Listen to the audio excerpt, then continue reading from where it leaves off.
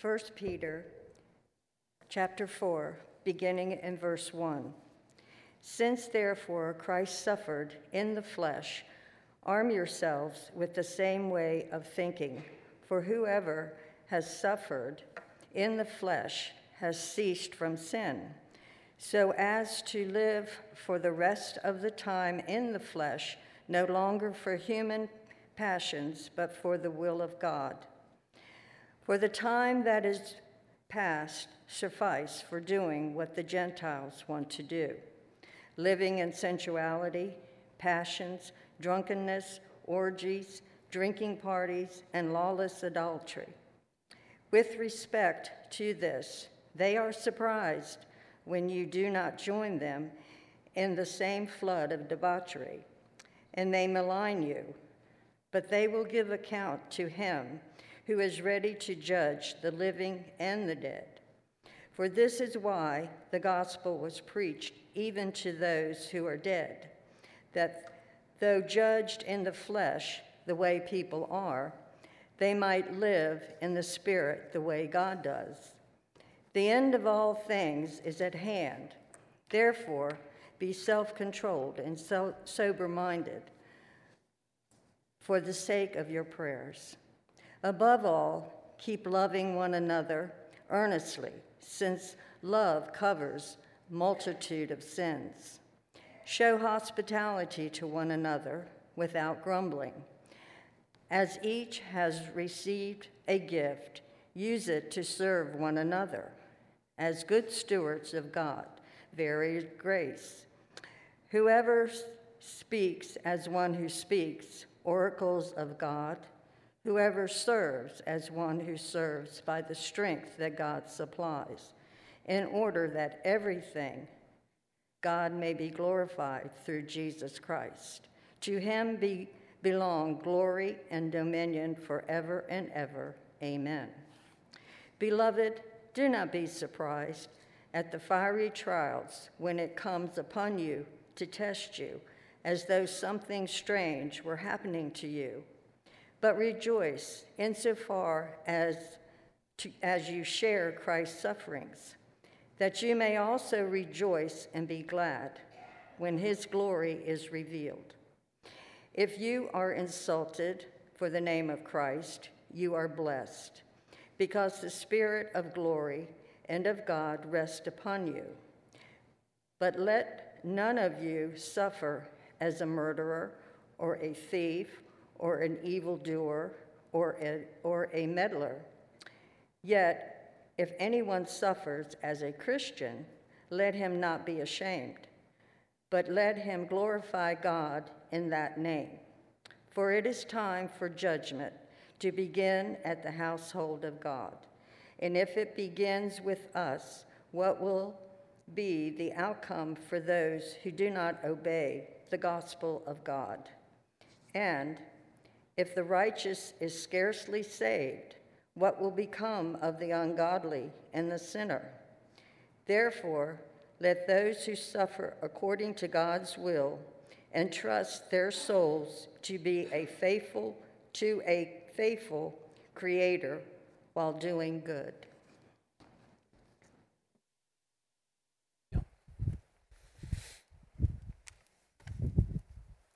Oh, it's already on. Good morning. Thank you, Betty, for reading. I had the privilege recently of visiting my brother in Southern California. And while I was out there, he took me surfing one day, and I've never actually been surfing before. And the waves were really big, 6 to 7 feet tall. And he told me, as we pulled up to the beach and we were getting ready, getting on our wetsuits, he says, once you're out in the water, on your board, you're really going to love it. It's relaxing and beautiful, but you have to get out past these 7-foot waves. He proceeded to give me some advice about what to do with the surfboard and how to do certain techniques, but then also told me it's going to be difficult and it's going to hurt. And it was very difficult, and I have a little bit more respect for surfers now. But there are certain ways in which this chapter, it's a longer chapter, there's certain ways in which this chapter is very similar to the principle that my brother told me, where he prepared me beforehand that it was going to be very difficult. As a Christian, it's worth it. There is glory at the end, but on the way there, we can get clobbered by waves of suffering and persecution. And Peter's going to say, brace for impact, prepare your minds, and don't be surprised. Last week, Nathan he finished up chapter 3. Today we're going to be in chapter 4. Nathan began the topic of suffering. This week, we'll be looking at all of chapter 4 and continuing that theme. We're going to see two things arise from this chapter. It is the topic of suffering, and it's the topic of loving one another. It's important for us to remember the original recipients of this letter were suffering. They were under a degree of persecution. They were facing negative consequences for following after Christ. This chapter begins in verses 1 through 6 by telling us suffering is normative, so we should prepare for it. Suffering is normative, so we should, as Christians, prepare for it. Look at verse 1. He says, "Since therefore Christ suffered in the flesh." Whenever you're going to see in the flesh, it can also be translated as in the body. So since Christ has suffered in the body, what is being referenced here is really important. It's chapter 3, verse 18. If you have your Bible right in front of you, just move your eyes up a little bit. It's chapter 3, verse 18. It says, "For Christ also suffered once for sins, the righteous for the unrighteous, that he might bring us to God, being put to death in the flesh, being put to death in the body, but made alive in the spirit." The death that Christ bore on the cross. Since that happened, so Peter's saying, since that happened, that is our example. That's the principle. That's the principle there, is that Christ has died on the cross. He's then going to go on to say, arm yourselves with the same way of thinking. The same way of thinking that Christ went to the cross and died in his body, we should align ourselves with the mindset that we are willing to obey God even to the point of death. One commentator is going to summarize this much better than I'm trying to do right now. One commentator says, since Christ's suffering is the pathway to glory. It's the pathway to glory. It's the pathway to sitting at the right hand of God with angels, authorities, and powers being subjected to him. Since suffering is the pathway to that glory, believers, us, should also prepare themselves to suffer, knowing that suffering is the prelude to an eschatological reward, meaning it is at the end of all time, it's the reward of eternal life and being with God that we get to receive. Just as Christ had to suffer to the pathway of glory, Peter is telling us, prepare yourselves with the same mindset, that it will be similar to us. The arm yourself language is actually, it has a military connotation with it. Every translation you look at, you'll see arm yourself, arm yourself, arm yourself, because it's so clearly translated with a military connotation of hey, we're going to war, what weapons are you grabbing? So Peter's hey, it's gonna be difficult. Arm yourselves with this way of thinking that just as Christ suffered, so will we. This is a component of the gospel that we can't miss. It's a component of the good news that we can't look over. The good news, we are all aware of it, that all of us, without exception, were born sinners, destined to hell. But we can obtain righteousness, we can obtain eternal life through faith and repentance in Christ's finished work. So we all know that, we all grasp that, but this then creates in us a love and a loyalty to being willing to suffer for Christ. We are willing to obey God even if it goes negatively for us. It's better for us to suffer physically than to capitulate and follow the desires of the flesh. And friend, or anyone who, if this is unclear and if you're like, I'm not making that connection of eternal life and being willing to suffer, I do mean this. There'd be Evan or me or any other pastoral staff or anyone that brought you, be willing to make that connection clear for you after the service, because that is important for us to remember as a component of the gospel, that suffering may come. God goes on to say here, he says, arm yourself with the same way of thinking. Whoever suffered in the body has ceased from sin. This is it doesn't mean that we don't sin anymore. It's meant to convey that we have ceased from being under the dominion of sin. We have ceased from being under the power and rule of sin in our lives. It's confirmation that we are a Christian, that we're willing to suffer for our faith. Verses 2 through 5 show us, as a result, so as to live. As a result, when we choose to suffer in this way for our faith, as a result, these things happen. You no longer live for human passions and desires. We no longer live just trying to fulfill the desires of the flesh and the five senses that we have. There's no more lawless living. There's no more orgies or drinking parties, etc. We don't just live for our carnal desires and our emotions, but now for the will of God. We now live for the will of God. Everything God says in his word, that's what's orienting us. That's what's moving us. We're living for the will of God.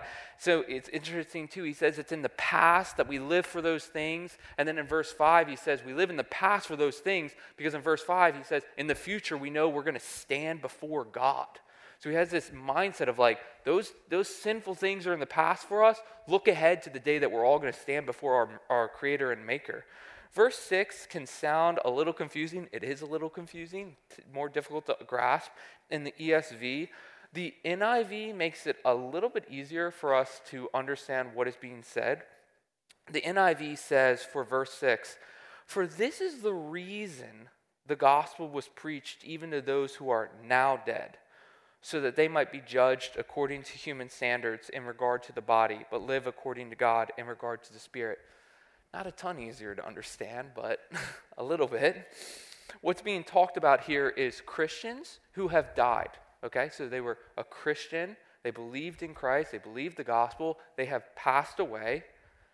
And what was happening was that unbelievers were saying to the Christians who are now living, look, those Christians died just like the rest of us, thus the gospel is void. Look, you died just like other people do. And what Peter is saying is, though from a human standard they are dead, and there's no difference, from God's perspective they're alive in the spirit. It's an argument to say, though they've died in the body, they're alive in the spirit, and the fact that you will stand before God still stands. In many ways, the verses that we've just read, verses 1 through 6, the verses that we've just looked at, verses 1 through 6, the idea that suffering is normative and we should prepare for it, it may feel a little bit disconnected from this room. But it's important for us to remember that we, Ogletown, 21st century in America, we are the exception to what brothers and sisters have experienced all over the world and mostly throughout human history. Where brothers and sisters, when they choose, I'm going to follow God's will, and I'm not going to do the desires of the flesh, they're choosing a death in the body. They're choosing a death sentence for themselves. For example, a global Christian ministry commenting in today's 2023, commenting on the country of Nigeria says, almost every day we receive a report of an attack or a kidnapping in Nigeria. The violence against Christians has become so frequent, so widespread, that on average, every 2 hours, a Nigerian is murdered for their faith. In 2022, a 19-year-old college student, Deborah Samuel, refused to take down a chat post where she said Jesus had helped her pass her grades, and a mob of her classmates killed her for that. Or in northern India, Christians living in India's most populous state, they regularly receive violent acts of persecution. A group of mothers and women prayed before dinner and sang a worship song at their 7-year-old birthday party. And for doing so, they all received 1 month in prison. I could share, and I'm very well aware, we could all share many stories like this, where Christians around the world are willing to obey Christ instead of capitulating to the desires of those around them. And why I share those two brief stories is not to be provocative, but to remind us that there's no two tiers of Christians.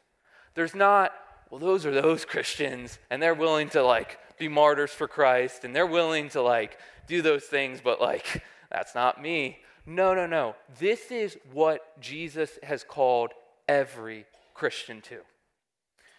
In Luke, Jesus' words are, Luke 14, he tells us, whoever does not bear his own cross. The cross is an execution device. It's what people died on. Whoever does not bear his own cross and come after me, they can't be my disciple. They can't be a Christian. So I think for us, what would be good, what would be helpful, how this could sink in deeper for us, take time, I've done so, it's a little bit as well already, take time this week to think through ways that we may feel pressured to shy away from Christ because we may get negative consequences. Think of the ways with your family that it might be very difficult for you to say truthful, hard things. Or in your classroom, or when you're with a group of friends and it's just this is going to be weird and I don't want to face the negative consequences to tell the truth or to act righteously. I think of my coworkers and when I go out to lunch with them and how hard it is sometimes to pray, to take a moment and say, I'm going to pray. I'm going to thank the Lord for this food because I'm a Christian and I'm going to do that. Even just the small negative consequences that we feel, think through the ways that you are tempted to shy away from being bold about Christ because you don't want to face the negative consequences. And just as Wayne so perfectly was praying earlier, think through those ways and know that the Lord will meet you. He'll meet you where you are. Think through ways that we are shying away from being bold for Christ and ask the Lord, forgive me, Lord, help me to arm myself with the way of thinking that, hey, I'm going to suffer. Suffering is ahead of me, so arm myself, Lord. Help me to do this. Help me to do this for you. And help me to remember that suffering may come now, but glory comes later.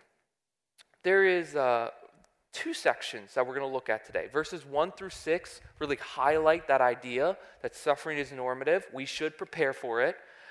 And then there's also verses 12 through 19 also continue this discussion on suffering. Verses 12 through 19 give us practical instructions on suffering.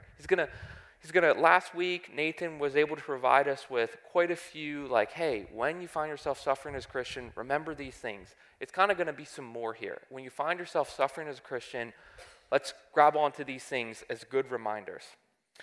First, he tells us in verse 12, don't be surprised. We, as Christians, we should not be surprised if we find ourselves suffering or under persecution for believing in Jesus Christ.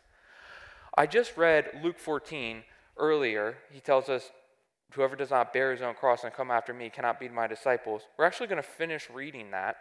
In verses 28 through 33 of Luke 14, Jesus tells us up front, count the cost of following me.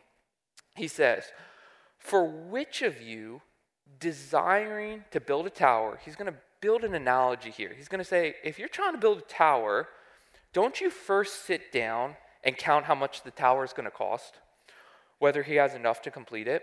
Otherwise, when he's laid the foundation and is not able to finish, all who see it will begin to mock him, saying, this man began to build it and was not able to finish. Or what king going out to encounter another king in war will not sit down first and deliberate whether he is able with 10,000 to meet him who comes against him with 20,000?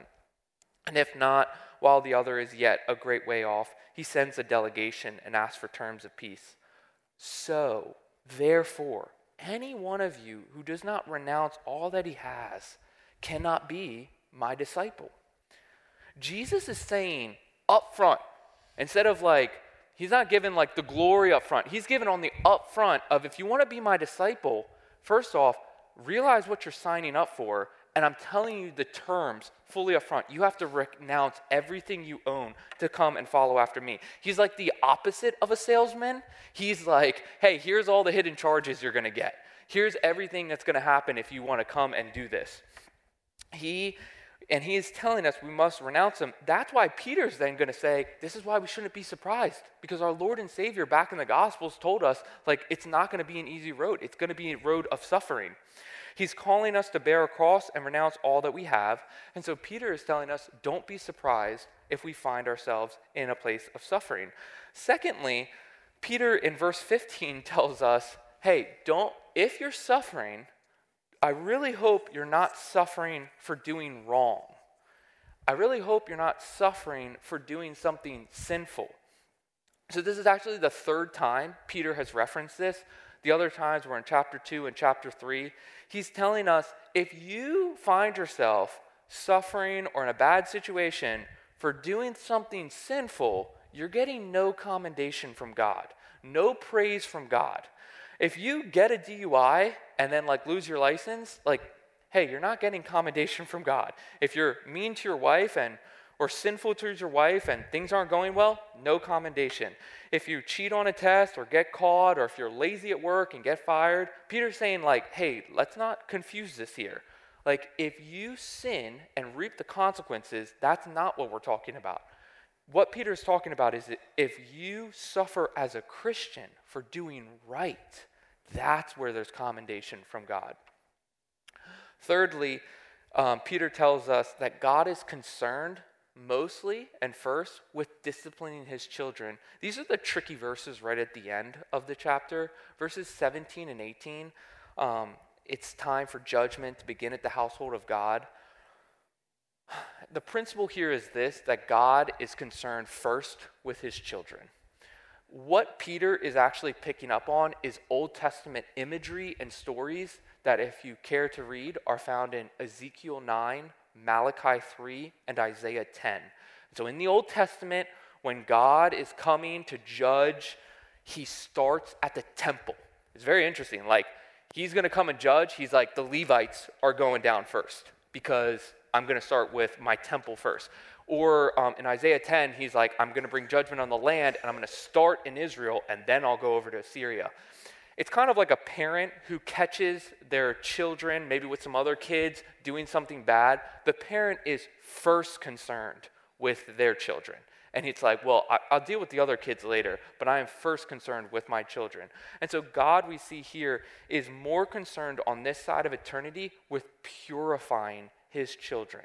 He's concerned with making sure his children are pure and righteous. And he often uses trials and suffering to do that in us. There will be a day that he deals with non-Christians, but he's telling us first, suffering is here in our lives because we are children of God and he's purifying us. Finally, this is, I think, so important on this section of suffering here in verses 12 to 19. Littered throughout verses 12 to 19 are the words rejoice, are the words you're blessed, are the words don't be ashamed. And so what Peter, if you remember nothing else, what Peter is trying to impress on our heart is if you find yourself suffering as a Christian, rejoice. You are blessed. Verse 13, and one of the reasons, let's look at verse 13 together. This is really good. But rejoice insofar as you share Christ's sufferings, and here's the link, that you may also share when his glory is revealed. So what Peter is doing, he's creating a link. If you're sharing with Christ's sufferings now, it's confirmation that your loyal and allegiance is to him, so that when he returns in glory one day, he's going to say, there's my child. Today is Super Bowl Sunday. The Eagles are playing, and there are two kinds of fans of the Eagles. There are bandwagon fans. I am a self-proclaimed bandwagon fan. I may have gotten maybe 8 games in this season. And of those 8 games, I may have watched one through to through. I catch parts of them, especially if they start losing. I'm like, why am I watching the rest of this? So there are fans who are bandwagon who just, once the game starts not going well, they stop watching. We may have been fans for a couple months, maybe a couple years. If they're not doing good one year, it's like, why would I watch them? But then there's a different kind of fan. And these fans are real fans of the Eagles. These are fans that have supported the Eagles for years and years, win or loss, thick and thin. They're committed to them. These fans have been loyal to Eagles even when they aren't doing well. And when the Eagles, Lord willing, or hopefully not Lord willing, hopefully when they win, they'll be very happy tomorrow and for the rest of the week. Believers, us, we can rejoice now because when Christ actually returns, he will say, these are my true followers, my true fans. These are the ones who were with me through thick and thin. Christ is going to return. And it's not going to be in weakness, but it'll be in power and in glory. And he will sift through those who proclaim to follow him. I don't have this up on the slide, but in Matthew, Jesus says, everyone who acknowledges me before men, I will also acknowledge before my Father in heaven. But those who deny me before men, I will also deny. So acknowledgement, even when it's difficult, loyalty and allegiance to Christ, even when it's difficult, will have Jesus say, hey, I acknowledge that person. They did not deny me. They stayed loyal to me even when it cost them. Even when it had them suffering, they were loyal to me. So those who have suffered for him, those who have remained loyal, have kept their allegiance to Christ, even in tough times, will be glorified with him one day. And that's why Peter says rejoice. He's saying, you can rejoice because if you're suffering for Christ, it means one day in the future, you'll be glorified with him. Verse 14 tells us, are you insulted for Christ? You are blessed. So the previous one of rejoicing has a future-oriented, rejoice now because don't worry, in the future you will be glorified. Verse 14 has what we can experience now. Verse 14 saying, are you insulted for the name of Christ? You're blessed because the Spirit of glory and of God rest upon you. It has this now aspect. It has the you now can experience the Holy Spirit. And I love the word, the Spirit of glory, meaning the weightiness of the Holy Spirit we can be filled with now. So we find in this section that when we suffer as a Christian, we suffer for Christ, we should rejoice because we share in the sufferings of Christ and experience the Holy Spirit now. As we wrap up this topic of suffering, we've seen that God is calling us to be prepared. He's telling us, arm yourselves with the same mindset that Christ had, that he was willing to obey even to the point of death, even if it includes suffering. And we've also seen that rejoicing, blessing, and glory can be associated with suffering because we share in Christ's sufferings. The second theme that we see in this chapter is, if you'll look at verses 7 through 11 with me. Verses 7 through 11 is going to highlight this theme of living like the end is near. Living our life like the end is near. Peter now switches and speaks about how we should treat one another. And he's going to say, in view of the end being near, here is what you should do. These are really practical commands that we can try to obey. The end of all things, right there in verse 7, says, the end of all things is at hand. That is meant to convey in our hearts an earnestness and a readiness for Christ's return. We're not supposed to presume that Christ is far off. We're not supposed to presume, no, Christ isn't coming back for years and years and years and years. No, it's meant to convey like Christ can return at any moment. And the first thing he tells us is be self-controlled and sober-minded. The end of all things is at hand. Be self-controlled and sober-minded. And this is to oppose, and this should drive us to prayer. This is opposed to slothfulness or drunkenness. This is opposed to drunkenness or sexual sins or lust and passions. Those things are not going to draw us to prayer. Those things are going to hinder our prayers. So he's saying, be self-controlled, sober-minded. And this is, if you see it more and more, this is opposed to a lot of what you'll hear in common culture. You'll hear a lot of times, instead of being self-controlled and sober-minded, you're going to hear give in to the passions that you have. The emotions you have are okay. Where Peter instead is saying, no, have control over your body. And instead of feeding your body with pills and drugs and alcohol to numb you, he's saying, no, be sober-minded. Look at life through a lens of reality. The second thing he tells us is love one another earnestly. Above all, keep loving one another earnestly, since love covers a multitude of sins. We are not to weaponize the sins that others do to us by holding it against them.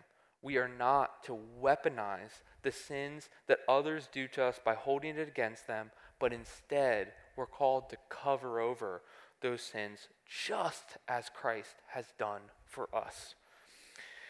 It is good for us to think through, am I withholding forgiveness from anyone? Is there anyone in my life that I'm withholding forgiveness from? A family member, a spouse, or a friend, a coworker?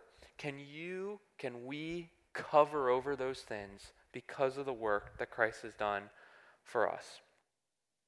Thirdly, he tells us, be hospitable without grumbling and complaining. Without grumbling and complaining. Verse 9, if we knew Christ was returning next week, and you had a brother or sister in Christ that needed a place to stay, wouldn't you do that? And that's what he's saying here. The end is near. Be hospitable with one another. Open up our homes to one another. Are you able to be intentional by serving someone else through texting them, through giving them time, through calling them? We should be willing to give up our things, our energy, and our homes to others without grumbling or complaining. And my personal favorite, the final one here, serve one another with our gifts. We are to serve one another with our gifts. We see that in verse 10 here. So in verses 10, 11, and 12, Peter is pushing us toward serving one another with our gifts. If you are a Christian, you have received a gift, and you are to steward that gift, not for yourself, but for serving one another. The text goes on to say, if you speak as if you're speaking the words of God, unto the glory of God. If you serve with the strength that God provides, unto the glory of God. I think especially in this season at Oakletown, this is an excellent time for us all as a congregation to lean in and use our gifts to serve one another in this body. I have a very limited view of all that goes on at Oakletown. I don't know everything, so I'm not claiming, but I know there are dozens of volunteers taking care of, and I don't think during this service, but during the 9:45 hour and the 11 o'clock hour, taking care of children over in Kids Connection and Nursery. They are serving all of us so that we can have uninterrupted time to study God's Word. Those are people who, it's not an easy job, are serving one another so that the rest of us can hear God's Word and look at God's Word. There's 12 people doing AV so that this sounds clear and the people in the back can hear, and these slides are set up well. There are deacons meeting on Saturday mornings at 7:30 in the morning so that everything runs smoothly at church. There are 15 plus Sunday Bible study teachers and then a plethora more co-teachers leaning in all week long, studying God's Word so that they can teach others God's Word. There's a welcoming team. There's people in the second service who, I'm sure you've all seen the blue chairs. There is, those blue chairs get worn down. There's someone with a gift of repairing those, and without a ministry title, this person goes and picks them up and repairs those and gives them back. not because they're getting paid or anything. They're doing it to serve one another with the view of God's glory. Someone told me recently, he's like, I have really good skills online and Webflow and websites and blah, blah, blah. Let me know if your church ever needs help. I didn't find a use case, but I was like, your mind is in the right place. That's a way to serve one another. Those are just all ways that I can think of. Throughout the week, there's hundreds. All of you, all of us are serving to text one another, encourage one another, counsel one another during the week, moving to serve one another with the gifts that we have been given. And I do have a question, and I would ask this: if anyone who's hearing this feels like, I don't feel plugged in enough. I feel like I have gifts and I'm not able to serve God's church. I'm not, there's a disconnect there. I want to serve, there's a desire to serve, but I can't meet you there. There are people, and I do mean this, there are people here who can help bridge that gap for you. I would say most even the people in this room can find a way that you can bridge a gap. But I additionally would add this: I think not only could you talk to me, you could talk to Evan, talk to Kelly, anyone up here on stage, and we could find a way. But not only that, but I think praying, asking the Lord, I desire to increase the faith of my brothers and sisters. I desire to increase the hope and the joy of my brothers and sisters. Help me this week. Help me this week. Give me an opportunity to use my gifts to serve your church. That is a prayer that the Lord will not turn away. That is a prayer that the Lord will show you very clearly. Here's how you can do so. Here's how you can volunteer in this way, or you can send a text or have this person over. So we see here that in this final section here, that Peter is able to give very applicable ways, very applicable steps for us to serve one another, love one another in view of the end. In closing, we find this chapter that God is calling us to arm ourselves with the mindset that suffering like Christ can happen to us. We should at least all be willing to suffer like Christ, and that we will experience glory when he returns. And additionally, that the end is near for Christ's return, and God has given us work to do until he returns. So let's close in a word of prayer. Father, we are very grateful that we were able to spend some time this morning in studying your word, learning more about you. Would you form in each of us an obedience just like your Son, Jesus Christ, an obedience to you even when it hurts. We need your help to be like your Son who obeyed. We need your help to do far less than that. And so we ask, Lord, that you would hear our prayers and meet us where we are. Thank you for the joyful reminder that the end is near, and that for those who are in Christ, we will be with you soon.